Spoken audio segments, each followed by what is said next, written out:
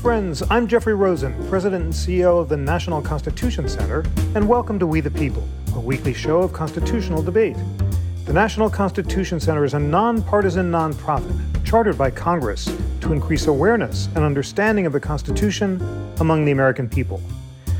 On December 7th, the Supreme Court heard oral arguments in Moore versus Harper, a case out of North Carolina about the power of state courts to review election regulations set by state legislatures. At the heart of the case is the so-called independent state legislature theory. Over the summer, we had two great guests to walk us through the theory, and today we're welcoming them back to recap the arguments and discuss what the future of the independent state legislature doctrine may be. Vikram Amar is Dean of the Illinois College of Law and co-author of the casebook Constitutional Law, Cases and Materials. With Akhil Amar and Steve Calabresi, he co-authored an amicus brief in Moore versus Harper on behalf of the respondents. Vic, welcome back to We the People. Thank you for having me, Jeff. And Jason Torchinsky is a partner at Holtzman Vogel, specializing in campaign finance, election law, lobbying disclosure, and issue advocacy groups. He filed an amicus brief in Moore versus Harper on the side of the petitioners on behalf of the Republican National Committee. Jason, it is wonderful to welcome you back to the show. Great. Thanks for having me back again. Vic, during the oral arguments, the advocates laid out different versions of the independent state legislature theory. There was a strong version and a compromise version. Tell We the People listeners what the various versions that the court is considering are. Well, I think there are more than two simple versions. The strong version of ISL, as Jason and I talked about last time we were on the show, is the notion that the word legislature in Article 1, Section 4 means a specific body in state government, elected ordinary legislators. It does not mean governor. It does not mean courts. It does not mean independent commissions. It does not mean people of the state. And the state legislature, as so defined, has the power to prescribe federal election regulations, and only that body has the power. The problem with that, I think, that we saw in oral argument is both historically and in terms of past cases, other organs of state government have been centrally involved in election regulation, federal election regulation. So I think the petitioners had a bunch of caveats to their hard version. And so at the end of the day, they said they didn't ask the court to overrule the involvement of the governors, say, or the involvement of independent commissions. What they really wanted to focus on is courts and whether courts can interpret state constitutions in broad ways when the language of the state constitutions isn't quite explicit. Thanks so much for that. Jason, how would you describe the various versions of the independent state legislature doctrine that the court was presented with? I think Dean Amar did a decent job of laying it out. I think the legislature strongly advocated their strong version of ISL, and kind of grasped onto, I think, towards the end, their fallback position. But I think it's clear that the super strong version, based on the questions from the justices, doesn't have a support of a majority of the court. So I think the advocates for the petitioners were definitely struggling a bit to find a line that their clients would be comfortable with, that they could get to a majority of the justices with. Thanks so much for that. Well, let's really dig into both of those versions that you've identified. And let's start with what you called the strong version. Vic, lay out for We the People listeners what the strong version is and what justices were sympathetic to it and what the arguments against it are. So again, the strong version is the notion that the word legislature refers to a body, an entity, a particular organ of state government that is given the power to prescribe, that is, ordain or command federal election regulations. That's how they read the text. That's what the word legislature means, they say. And of course, prescribe, I think everyone agrees, means ordain or command. There's not really ever been an argument that prescribe means anything else. The problem with that is that at the founding, at least two states, Massachusetts and New York, involved the governor in the making of federal election regulations. New York actually involved state judges in the making of federal election regulations through the Council of Revision. So Massachusetts had a gubernatorial veto for all of its laws, including laws regulating federal elections. And New York had a veto by the Council of Revision, a body consisting of the governor and a handful of judges.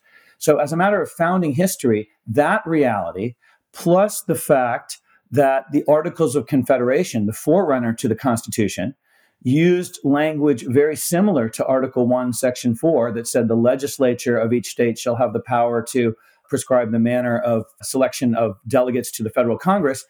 State constitutions, both under the Articles of Confederation and in the early post-ratification period, did not leave it to the ordinary elected legislature, but rather included provisions that directly regulated the process of picking members of Congress. So as a matter of founding history and as a matter of past cases, the strong version of the theory wasn't going to fly among a majority, even though maybe a couple of justices might want to try to cling to it. The problem, Jeff, is that once you abandon the strong version, then it's hard to know what's left of ISL as an analytic, coherent matter. Because if legislature does not mean entity, if it means instead lawmaking system, as it has to mean, because that's how we include governors, that's how we include independent commissions, that's how we include popular initiatives. If it means lawmaking system and not a particular entity, then it's hard to deny a state the flexibility to include courts in that lawmaking system as it does for everything else. Jason, let's focus on what we're calling the strong version of the independent state legislature doctrine. Do you agree that proponents of the strong version say it means that no other organs of state government can alter the legislature's actions on federal election? And which justices did you see being sympathetic to that argument? So I think the justices that were most sympathetic to that argument, who spoke the most, were Justices Gorsuch and Alito. However, I think that the advocates, the David Thompson, who was arguing for the legislature, when he was making that argument, he really got into this morass of arguing substance versus procedure, and that just was, I think, for the other justices that were named Gorsuch and Alito, running him down a rabbit hole that he couldn't dig himself out of during the oral argument, which is why I think the strong version, the quote-unquote strong version, where you dig into this substance versus procedure question that the petitioners were promoting, I just don't think was getting much of a reception on the court. I do want to go back a little bit to what Dean Amar just said about the history. I think the problem with the history here is each side is picking out the things that it thinks supports its view of the history of this clause. And I'm not sure that there's a definitive view that you could objectively say is the right one.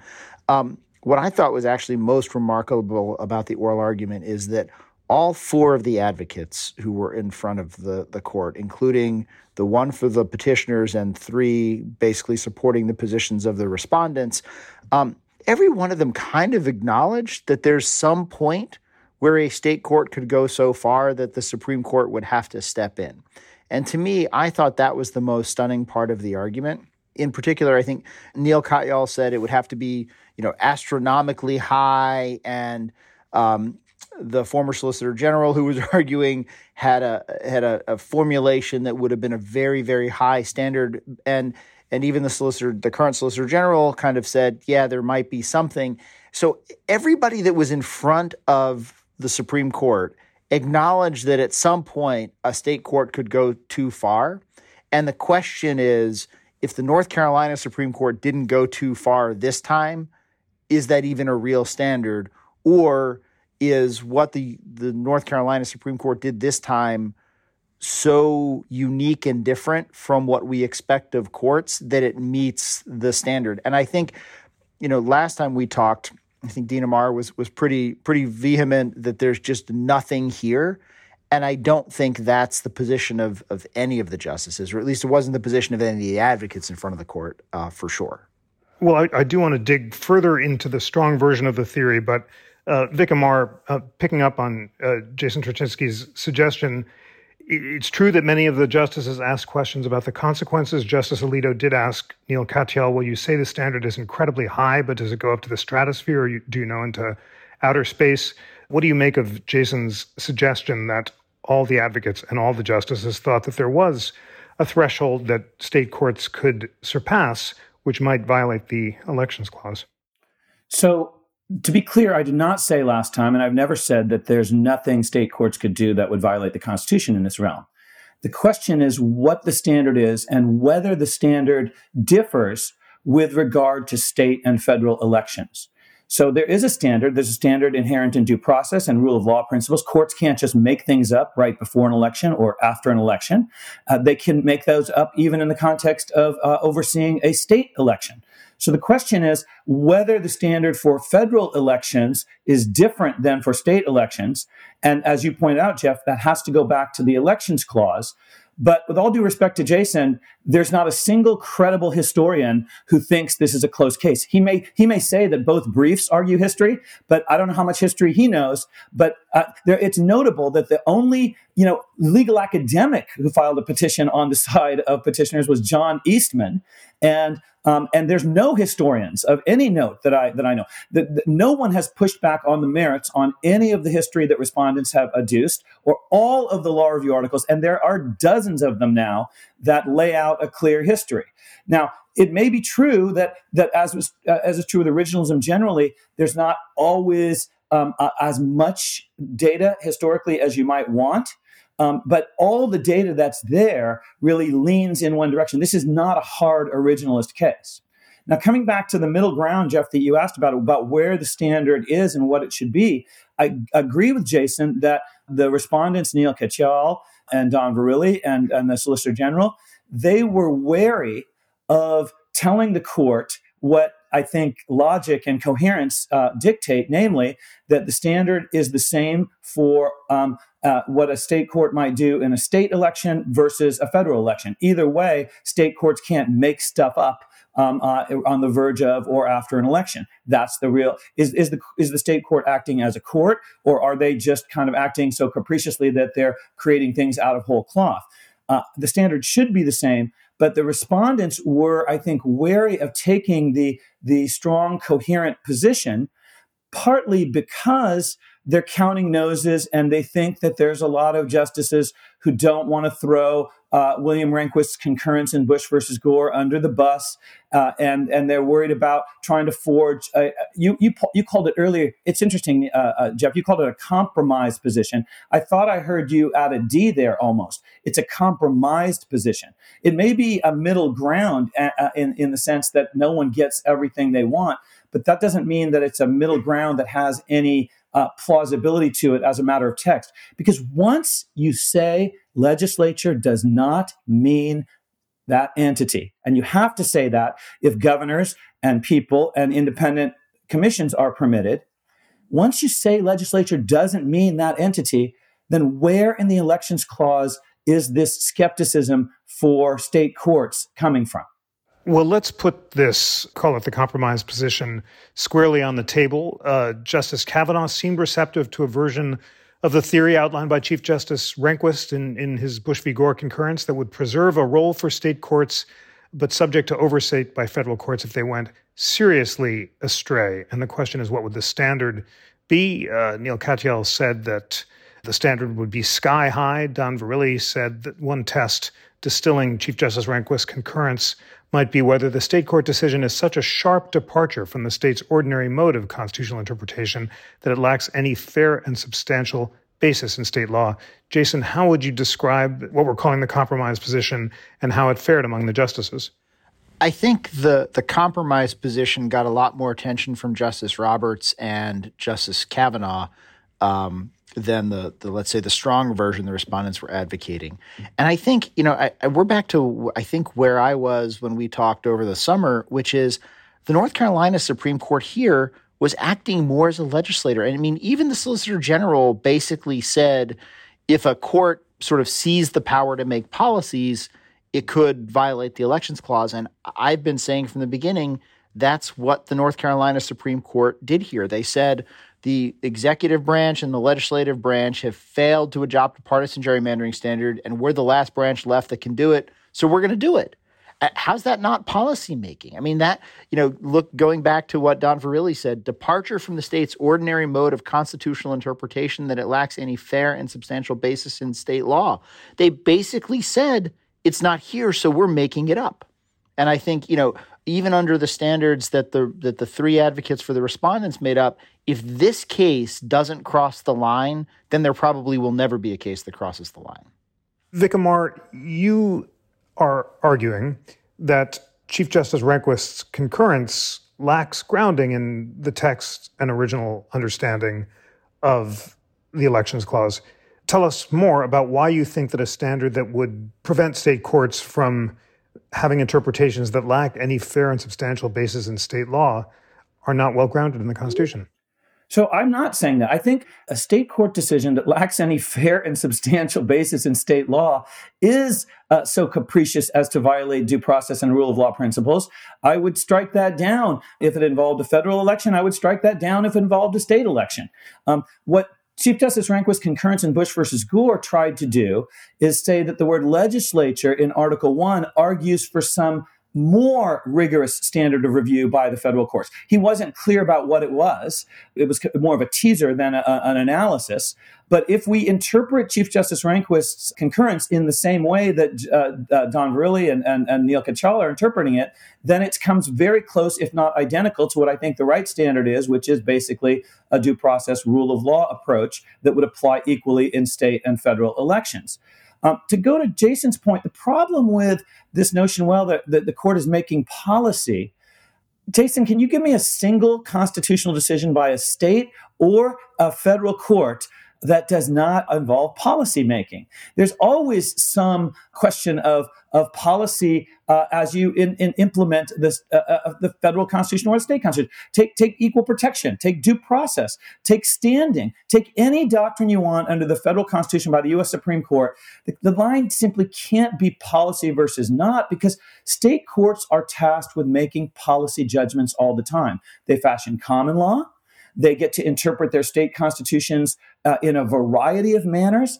And indeed, to take us back to the history, one of the cases that's important is Calder versus Bull in 1793, where the majority of the justices said state judges can serve in a legislative capacity and vice versa, that states can blend legislative and judicial functions for different offices. Indeed, let me take you back to federal election regulation.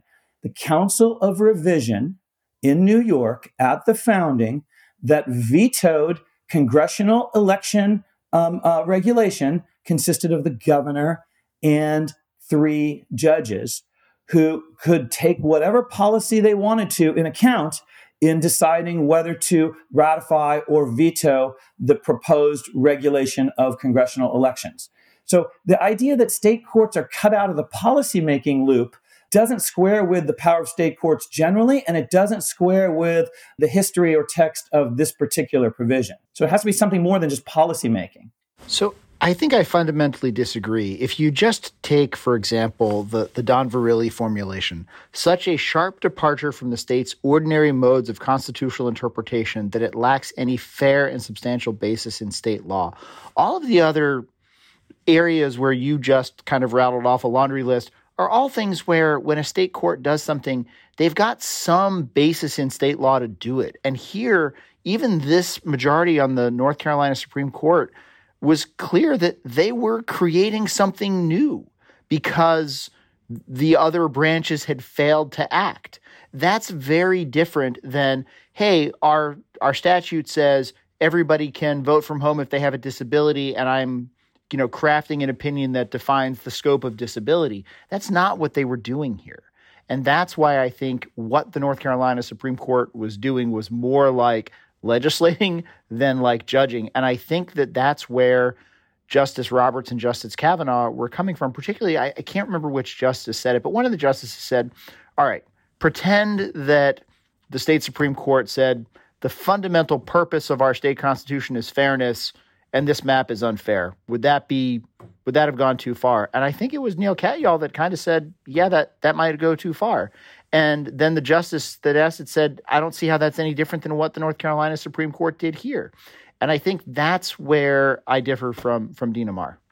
Vic, let's put squarely on the table the argument for the Rehnquist concurrence. It held that when a state court engages in a grossly unfair interpretation of a state election statute, that could usurp the power of the state legislature, and state courts would retain a role in applying state constitutional law in federal elections, but when it engages in a off-the-wall interpretation, then the Supreme Court can step in. Tell us why you think that theory articulated by Chief Justice Rehnquist is not well-grounded in the text, original understanding, history, and tradition of the Constitution, and how did it fare before the Supreme Court?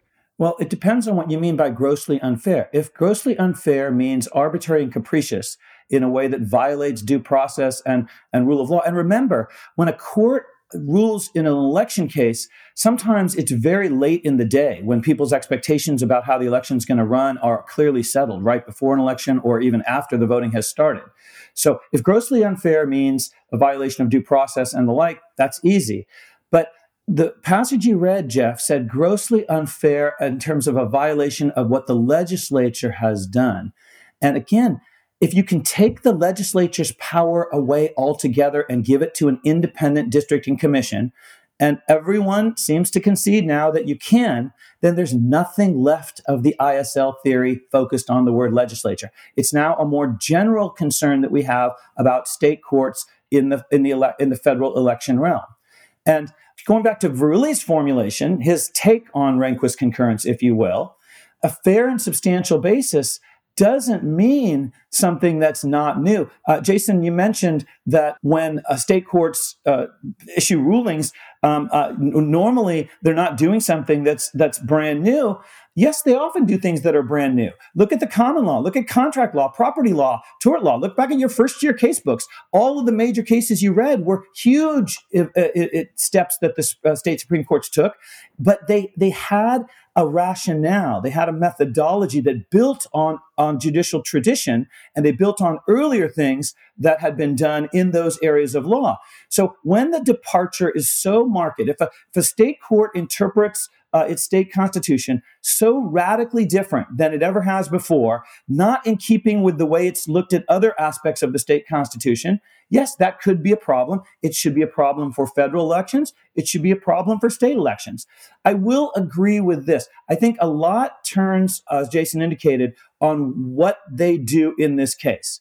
If they reverse the North Carolina Supreme Court and say what the North Carolina Supreme Court did here was too adventurous as a matter of state constitutional interpretation, that will be a very significant development. I think it'll be a very destabilizing and very unjustified development, but that will be very significant. If, on the other hand, they affirm what the North Carolina Supreme Court did here, that sends a very different message. So a lot of it will come down to what they thought of the North Carolina Supreme Court ruling under whatever formulation of adjectives and adverbs that they want to come up with as a gloss on this standard of review. Jason, Vic is arguing that Chief Justice Rehnquist's concurrence was something of a false start, that basically the word legislature doesn't do any interpretive work, and to the degree that the court is simply applying a gross unfairness standard, it would apply equally to state and federal elections. What's your response? I think there's a bunch to remember about the history here, right? Chief Justice Rehnquist's concurrence in Bush v. Gore was joined by Justices Thomas and Scalia. One thing we know about Justice Thomas is his view of the world seems to be relatively consistent from decade to decade. And I think there's a critical sentence in Chief Justice Rehnquist's concurrence where he said, "What we would do in the present case is precisely parallel, hold that the Florida Supreme Court's interpretation of Florida's election laws impermissibly distorted them beyond what a fair reading required in violation of Article 2. Now, granted, that was Electors Clause, and here we're talking about Article 1. But I don't see how you can look at what the North Carolina Supreme Court did and not say that it was beyond a fair reading of the rules. The North Carolina Supreme Court itself said, we are acting to impose this requirement because the legislature didn't do it, right? If the legislature didn't do it, they're not interpreting something that the legislature passed. They're saying the legislature failed to act, so we're making it up, which would seem to walk precisely into what Chief Justice Rehnquist said. You know, if you're counting votes on the court, right, assume for a moment Justice Thomas doesn't change his position and he still agrees with what Justice Rehnquist said.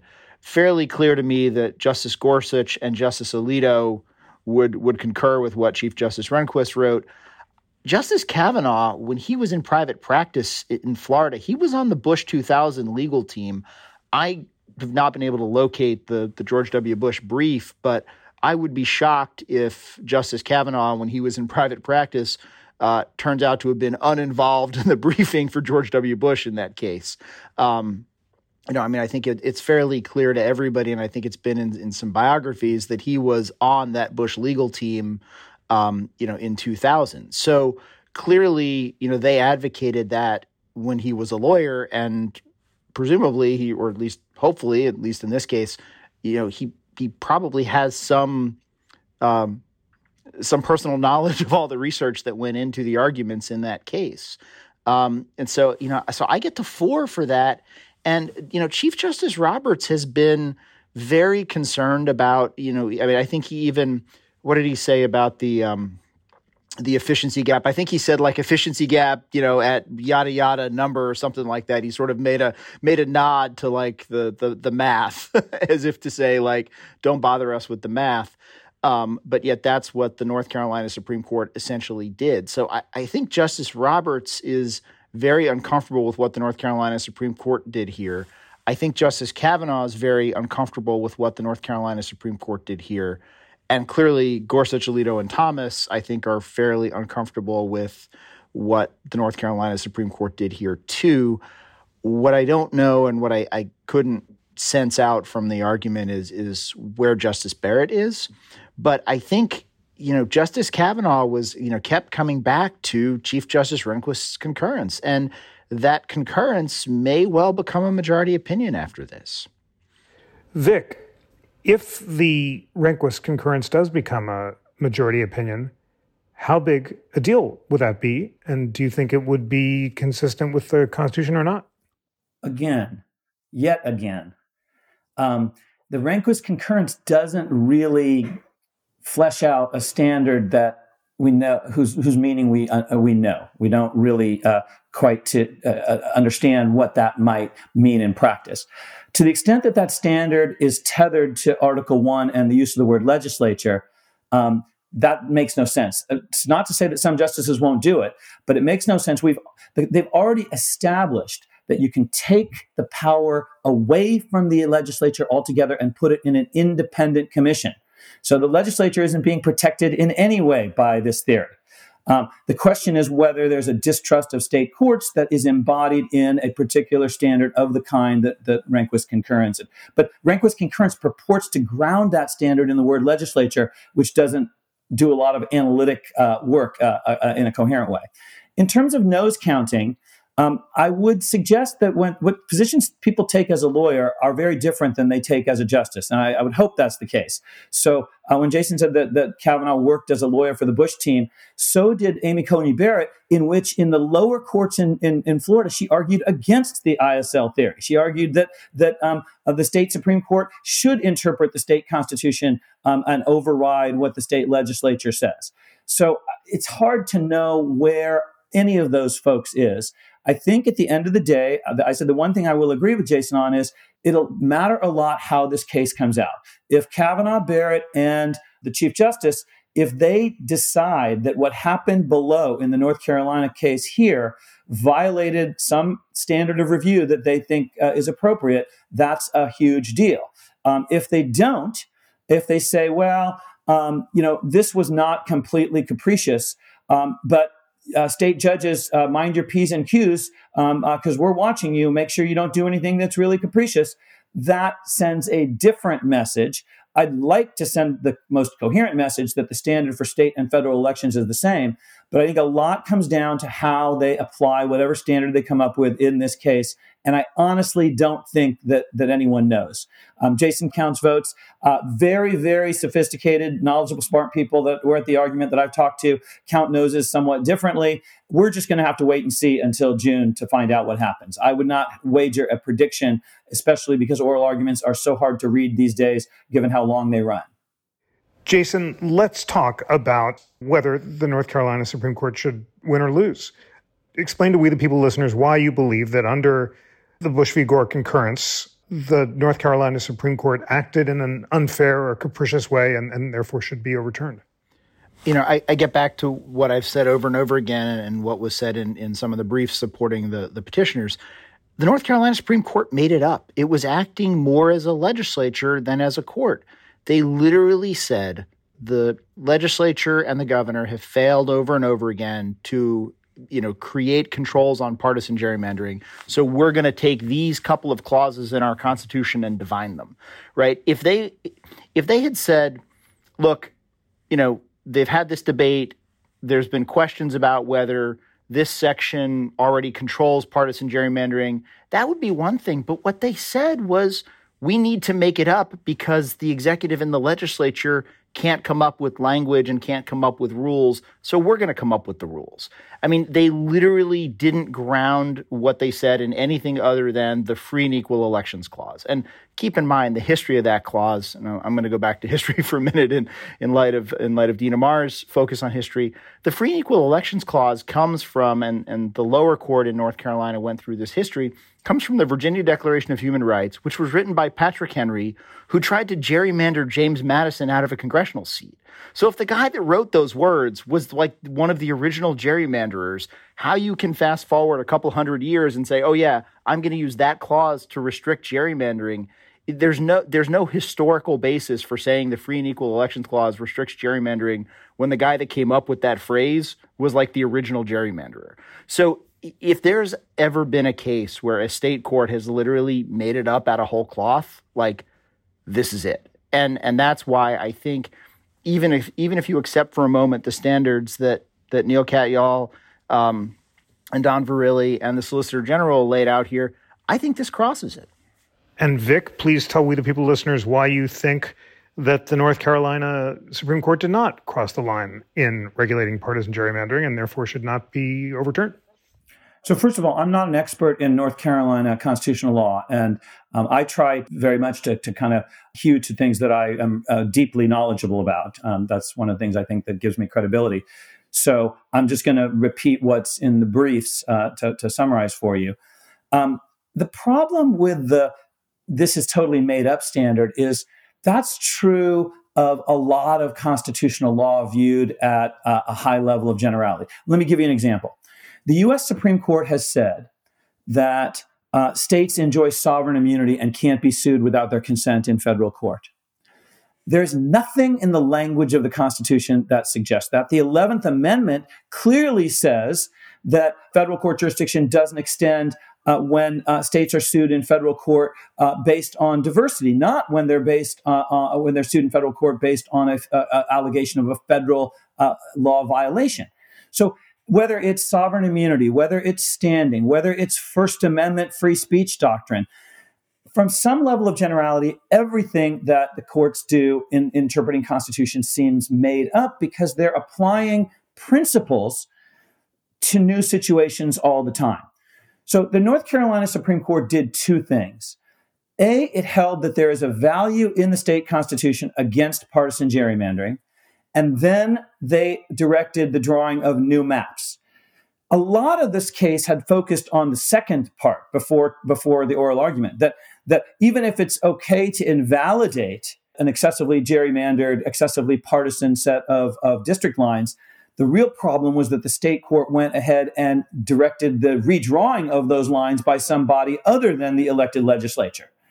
But what Jason's complaining about is not the drawing of new lines, it's the invalidation of the first set of lines to begin with. And if you say that the state Supreme Court's determination that this value of fair elections can't have any application to the domain of increasingly data-driven, increasingly sophisticated, increasingly ruthless partisan gerrymandering, I think that would be inconsistent with the tradition of state constitutional interpretation generally. Remember, the U.S. Supreme Court has said over and over and over and over again that state courts are the master interpreters of state law. So the interpretation of the North Carolina Constitution as having something to say about partisan gerrymandering has to be so outlandish that the U.S. Supreme Court is saying, you are wrong as a matter of state law. You are misinterpreting your own state constitution to find a value here. You are basically botching the area of law that you are expert on and that we, the U.S. Supreme Court, don't know anything about and that we defer to you on. That's a high standard to meet. And there's lots of provisions that are capaciously written that play out differently as human experience evolves, as technology evolves, as legislation evolves. Jason, is there any possibility that this case might be mooted in light of the North Carolina Supreme Court elections, the changes in the majority and so forth? So I think that's quite a real possibility here. So for your listeners, the North Carolina Supreme Court, when it issued the opinion that's at issue in Moore versus Harper, just some background on the court, it's an elected court and they run with partisan labels. The justices who issued the Moore versus Harper opinion were 4-3 Democrats. All 3 Republicans dissented, including the elected Chief Justice, who was one of the Republicans, and it was the 4 Democratic Party justices who wrote the majority opinion. Subsequently, we had the November 22 elections, and what has happened is starting next month, when the new justices take office, it will actually be a 5-2 Republican-dominated court.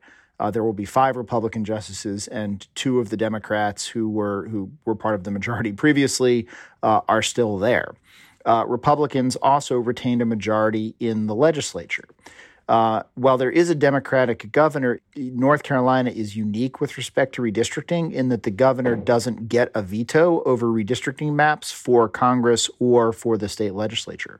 So if the North Carolina legislature were to hypothetically reimpose the map that had been previously struck down, or a map similar to it, I assume plaintiffs will sue again, and then the 5-2 Republican Supreme Court will have to decide whether the previous minority opinion authored by the Chief Justice will instead become the majority opinion and reverse the 4-3 decision.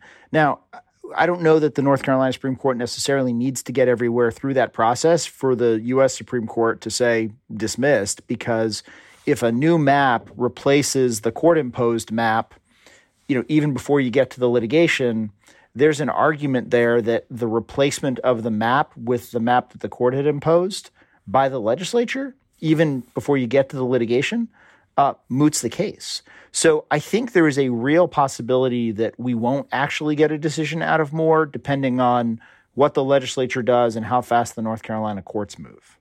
Vic, what do you think of the possibility that the case might moot out? And more generally, we've moved a very wide distance from the initial claim that legislatures have unreviewable authority in federal elections to disputes about whether a particular gerrymander is or is not a dramatic departure from state law. How did we get here? So 2 points. I don't know for sure whether the case would moot, even if the North Carolina legislature were to pass a new law that the state courts would be in the process of reviewing. But that hasn't happened. So, Jason used the word hypothetically, the new legislature might pass a new law. Certainly until that happens, there's no mootness on the table. So we just have to wait and see if they do pass a new law. In general, I think there's still going to be some constraints. I don't think mootness doctrine would necessarily apply there. It's possible the court could dig the case, that is, dismiss it as improvidently granted if there are developments like that happen. But remember, the court granted in this case because Justice Kavanaugh and others said, we need to resolve this issue. We need to provide some guidance. It's better to do so in between federal elections. 2023 is a better year to do it than 2024 or 2026. So I don't expect this case to moot, but anything is possible. Now, on your second question, Jeff, about how we got here from this big, bold, brash ISL theory to a kind of a narrow inquiry about whether the North Carolina Supreme Court decision was truly outlandish or truly capricious and completely made up. We got there because all the evidence, as a matter of text and history and structure, shows that the ISL theory in its coherent form simply doesn't fly. that the word legislature doesn't mean an entity. It has to mean a lawmaking system, just as, and this is an important point I want to make because I'm not sure it got made last time the three of us spoke. The Constitution uses the word Congress about 60 times. Occasionally, Congress means the House and the Senate, which is what most people think of when they think of Congress. But most of the rest of the time, it means the House, the Senate, and the President, not just the House and Senate. And that's true whether the Constitution empowers Congress to act by law or not. So when it says in Article 1 that Congress may provide for who becomes president when the presidency and the vice presidency are both vacant, it doesn't matter whether it says by law or not. We understand that to mean not just the House and Senate, but the House, Senate, and the President via lawmaking. That when the U.S. Constitution refers to Congress, it's referring not to an entity, but to a lawmaking system. So too, when the Article 1 and Article 2 refer to the legislature of the states, it's referring to the state's lawmaking system, which includes courts as a matter of course, and which is permitted to include courts under the 10th Amendment and the flexibility that states have, bounded only by Republican government principles that would prevent a state, for example, from creating a monarchy or the like. States have broad leeway to blend judicial and legislative roles if they want to under the 10th Amendment, and subject to this extreme, outlandish, capricious standard, whatever word you want to tease out of Rehnquist concurrence or Verrilli's formulation or Katyal's formulation. And as Jason said, I think it's going to be very important to see how any such standard plays out in this case. If it affirms the North Carolina Supreme Court, that's still significant because there's still mischief out there that could be made by lower federal courts and future Supreme Courts. But if it reverses the North Carolina Supreme Court, that is a much bigger deal. I'm not convinced it's going to reverse the North Carolina Supreme Court, but I wouldn't make a bold prediction because I think oral arguments are hard to read. Jason, in your brief and on this show, you've argued for what we're calling the compromise or moderate position. You argue that the election clause protects state legislatures from being countermanded by state courts, but it doesn't give them unbounded power, and that legislatures have to answer to Congress and federal courts. Did you hear in the oral argument any justices sympathetic to the strong version, or more specifically, do you think that Justices Alito, Thomas, and Gorsuch were sympathetic to the strong version of the independent state legislature doctrine or not? I think Justices Alito and Gorsuch were more open to it than the others. Justice Thomas is just super hard to read at argument, so I don't know.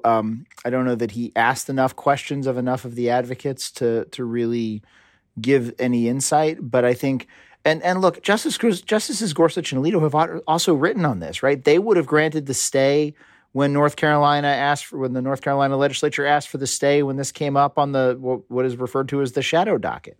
And they wrote about why they would have granted the stay. And, Justice Alito, when we had the Pennsylvania cases out of 2020, Justice Alito said he would have granted it then and reversed I think he made fairly clear he would have considered reversing the Pennsylvania Supreme Court. So, Justice Alito has been pretty outspoken on this in the forums through which judges speak, which is their written words. And Justice Gorsuch has joined him a couple of times. So I think we know where the two of them are, but I don't know that they have fleshed out the outer boundary of that theory either, right? I don't think that even they think that a legislature could be unbounded by the federal Constitution at all. So I don't think they think it is entirely unbounded either. But they haven't really fleshed it out completely.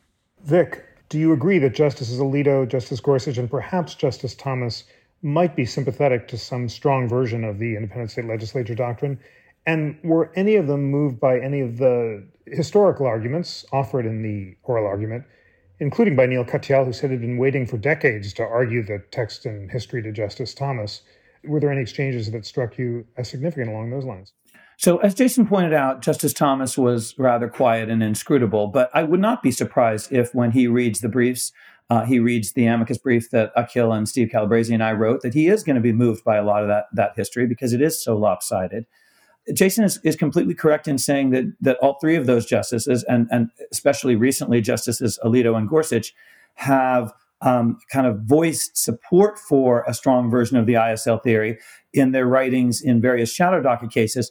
But here's a very important point. The reason shadow docket cases aren't kind of binding is because they are not fully briefed. And until the briefing in this case, nobody had ever devastated the ISL theory as a matter of text, history, and structure the way the briefs do and the way the scholarship that the briefs draw on does. Here's a tidy illustration of that.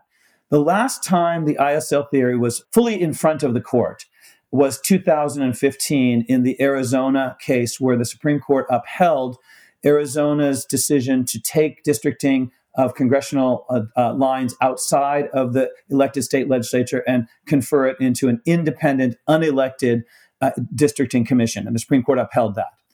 And in that case, there were some dissents, including by Chief Justice Rehnquist. But if you looked at the briefing in that case, there were about 15 briefs. I think there were a dozen or so amicus briefs and then the parties' briefs. Not a single brief in that case cited the Articles of Confederation, cited any state constitution before 1850. None of them did any founding history over what the word legislature in Article 1, Section 4 means. Not a single one. So it's understandable that this ISL theory that makes some intuitive sense based on the word legislature. If you ask the person on the street, what does the word legislature mean? They think it refers not to the governor, not to independent commissions, not to the people of the state, but the assembly and senate in the state house. But it turns out that when you do the work, the word legislature in this context, just like the word Congress in the Constitution, is not a reference to an entity, but to a law. It's a shorthand for a lawmaking system. None of that was briefed in any of the shadow docket cases or in 2015. So I'd like to think that Justices Alito and Gorsuch, when they read the briefs, they might be moved by some of this additional argumentation, but I don't know that to be the case, and I don't dispute Jason's reading of the oral argument in that regard to the extent that oral arguments can ever be read. Jason, do you agree with Vic or not that briefing on this theory revealed that the strong version of the independent state legislature doctrine was not well rooted in constitutional history, and therefore that there is a consensus emerging around the court to reject it on originalist grounds? Or do you not agree with that? I don't agree with that. I mean, I'm glad to know that Dean Amar believes in what he wrote and submitted to the court. But I think, if you just listen to the oral argument and didn't read any of the briefs, I think each side has their glasses on when they're viewing history and is seeing what they want to see in the history. I think Dean Amar is seeing what he wants to see in the history. I think the respondents are seeing what they want to see in the history. And I think you could read this history whichever way you think best supports your argument. So I think the justices are going to have a hard time here. I think, this goes back to some other arguments that happened, like in the Alabama case, where you had, our newest justice, Justice Jackson, and Justice Thomas arguing over original intent and original meaning. And they each think they're looking back to original intent and original meaning, but I think they're going to see different things when they say that. So I think that this is going to be a really interesting one because, Justice Scalia would probably be doing a little jig or something because everybody's now focusing on text and history, which is what he was preaching his entire judicial career. And I think, that says a lot about where Justice Scalia was coming from. But I think, the fact that everybody is trying to frame their arguments into text and history, I think is a positive sign for the judiciary. Well, maybe one final round on this question. Vic Jason says that it's a positive sign for the judiciary that people are framing their arguments in terms of text and history. But he also suggests that the history is quite malleable and both sides can reach opposite conclusions based on it. You've filed a liberal originalist brief based on this case. Do you believe that the history constrains judicial discretion or not? I think it does. I don't think it's malleable in this case. I think often history doesn't yield a single answer. This is an unusual case because the history is so lopsided. I'm going to give Jason an opportunity right now to explain if legislature means legislature, how did Massachusetts and New York involve governors and judges permissibly in 1789 and 1791? I want to hear what his answer to that is. And I also want him to tell me what prominent, credible historian has embraced a strong version of ISL. All right, Jason, if you don't mind answering those historical questions, that'd be great, and then we'll have closing arguments.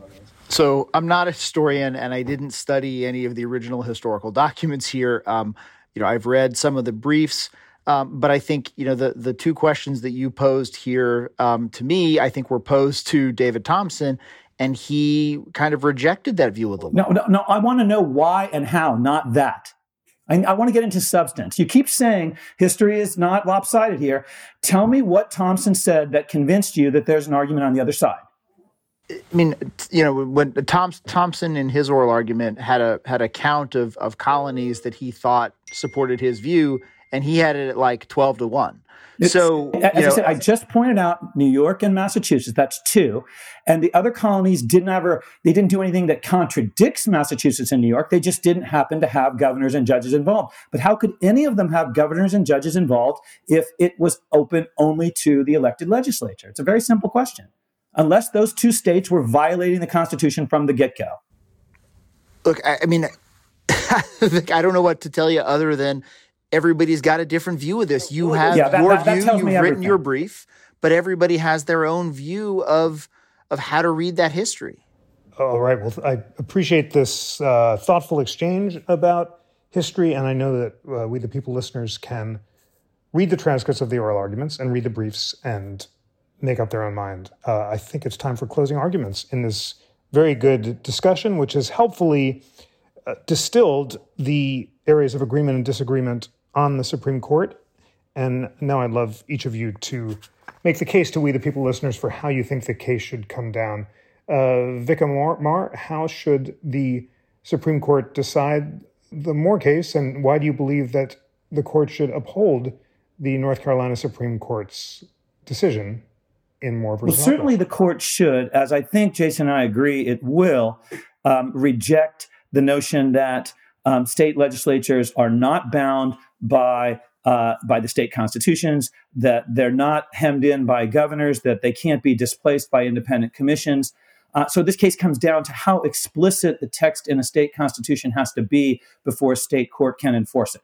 And on that question, and in the context of the North Carolina case, I think most provisions of most constitutions are relatively open-ended.